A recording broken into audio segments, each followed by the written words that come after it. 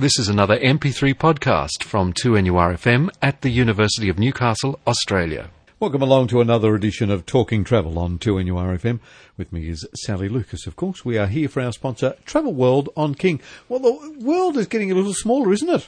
Well, that's what we all think because it takes us so little time to get anywhere these days, but it's actually getting bigger because we've got more places to visit than we ever had before. And everyone might think, well, how come we've still got the same amount of countries? Well, we have, but there's pockets that have opened up in countries that we haven't been able to get to before that have been closed to the world. So I just thought, and not all these places I'm talking about have been closed to the world, but I'm just explaining how there are lots of itineraries now because people are seeking to go further afield. And I think a lot of people like a little bit of adventure in their travelling these days. You know, it's not just sit back in the coach armchair travel. They're looking to do something, whether it be a little bit of light walking, like trekking, you know, but just to be one with nature, not just to experience. Through the Amazonian rainforest. With the anacondas. Yeah, I had a friend of mine that did that recently. Said it was the most incredible 5 days that she ever spent anywhere in her entire life. Didn't have a shower or bath or anything for the entire 5 days that she was out there. Peeled her clothes off, quite literally, and threw them away when she was finished, but would go back tomorrow in a heartbeat. Yes. So there are lots of people that are doing lots of adventurous things. Absolutely. And I mean, we've got the age group of, which is I guess I'm part of and so on, which have got more disposable income these days, the baby boomers coming through. And they're the people that are looking at more adventure-based. You know, that maybe the generation before that wasn't so adventure-based, but the lot coming through now, in that from the 40s, 50s, even into 60s age group, don't just want armchair travel. You know, I think a lot of it has to do with the fact that we're somewhat healthier. We seem to be as a whole. I think we're much fitter, despite the fact that we seem to be a bigger nation. I know. You know, we're a lot more lively. We want to get out and do things. Well, I think you notice that. I noticed it myself. When I first started living in Newcastle, and as a teenager, I don't remember as many people out walking and cycling as I see now. Yeah.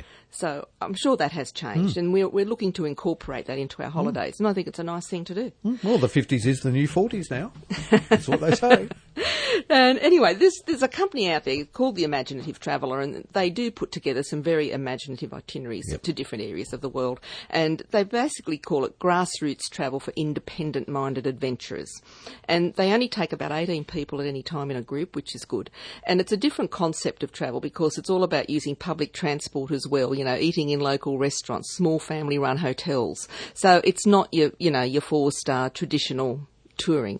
And they've got interesting itineraries, as I was about to say, into Iceland now, for example. There's a 13-day one that does some nature, wildlife, walking, trekking, hiking, a bit of cruise, kayaking, etc. So, and that's a fascinating place when you think it's got, volcanoes as well as ice. You know, it's an interesting combination of a destination with mud pools, and of course it's volcanic as well as being very much ice-driven. So that's a 13-day itinerary that's available. There's another one doing Estonia, Latvia and Lithuania. Now, you never had an inquiry for Estonia once. So, I didn't all my years in travel. And I've had 2 lots of people only in the last few weeks wanting to go to Estonia. There you go. So the world is changing. And, of course, you couldn't get into Estonia very easily before either. So this is what I'm saying. There's some wonderful things. And when you go into places like this, just from what I've seen, not that I've been to Estonia, the medieval towns, the cobblestone streets, it really is in a time warp still. So you're really getting back to the old Europe, that it once was. And a lot of these places weren't always affected by the war either, so some of these areas have just not been seen and been behind closed doors, but they're intact, as well. That was a 14-day tour that does that, and it involves, again, some walking, trekking and hiking. There's one called the Heart of Europe. It does the Czech Republic, Hungary, Romania and Slovakia.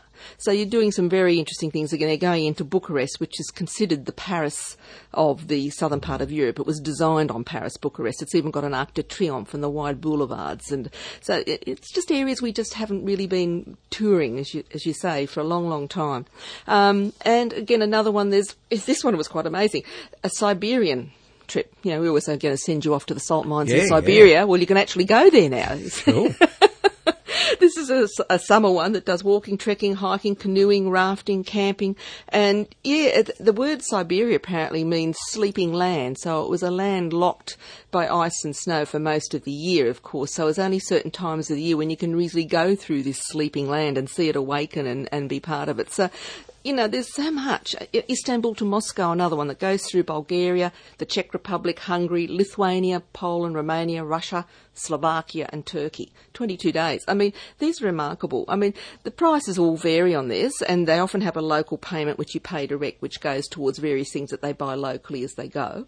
But a lot of these are like ranging from between like 2,000 up to a bit over 3,500, depending on the duration. Okay. And you've still got lots of inclusions, and you're really seeing it, as they say, at that grassroots level. So it's a really interesting way of travelling these days, and there's a couple of companies out there now that are really, I guess, focusing on this style of travel. We're talking travel on 2NURFM for our sponsor, Travel World on King. With me as always, Sally Lucas. Well, new airlines coming in from Abu Dhabi. New airline from Abu Dhabi, and isn't that a nice change, Wayne? I think it's exciting. It is. I mean, as I said, we've had lots of airlines withdraw recently, and the latest is Austrian to withdraw as of the end of March. But, I mean, they do offer links through Asian carriers, but it's just nice to see an airline coming in that's going to offer us direct services through their home port onto ongoing destinations. To give you an idea, they start at the end of March with only 3 flights a week, and they're hoping by the end of June to have a daily service, depending on government approval, of course. Some of the destinations they fly to, of course, are London, Frankfurt, Geneva, Munich, Brussels, and of course they've got a huge network within the Middle East, such as Beirut, Amman, Damascus, and so on.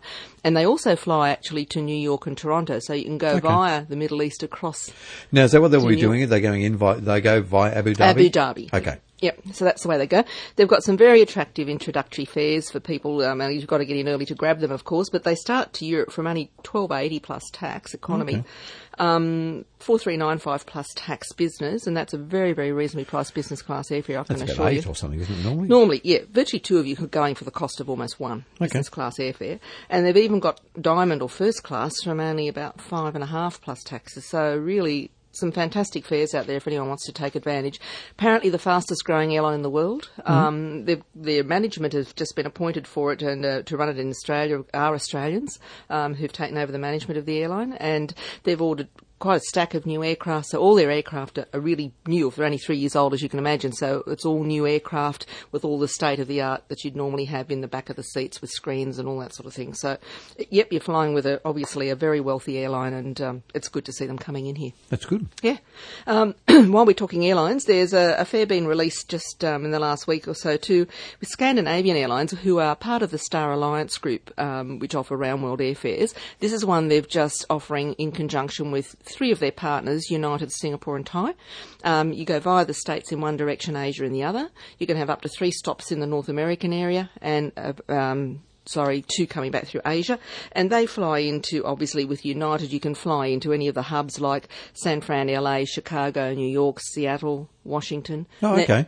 Any of those. Then you pick up SAS. Yep. Through to Copenhagen, and on to Europe. Up until March, they were actually charging an extra amount to go onto European destinations other than Copenhagen. But from April on, which probably most people are looking at that time, they're common rating it, so there's going to be no additional cost to go on to other destinations in Europe. Okay. And that starts in the low season from roughly about $23.50 plus taxes, so that's a very cheap round-world airfare. So low season's kind of nowish and then picks up again and October-ish into November. Okay. Again, they've got a premium economy on SAS, just to remind people, which is good to know. Yeah, nice seats. Nice seats, bit more room, and they have a combination fare where you travel economy with the other 3 carriers before you link up with SAS, and then you can pay the extra and have the premium economy in SAS for your flights in and out of Europe. So that's all good. That's all right. That's nice. Yeah. And where we were talking different things in that first segment, I just thought I'd mention there's a wonderful Cape Town to Joburg via Vic Falls, 26-day fly-stay safari.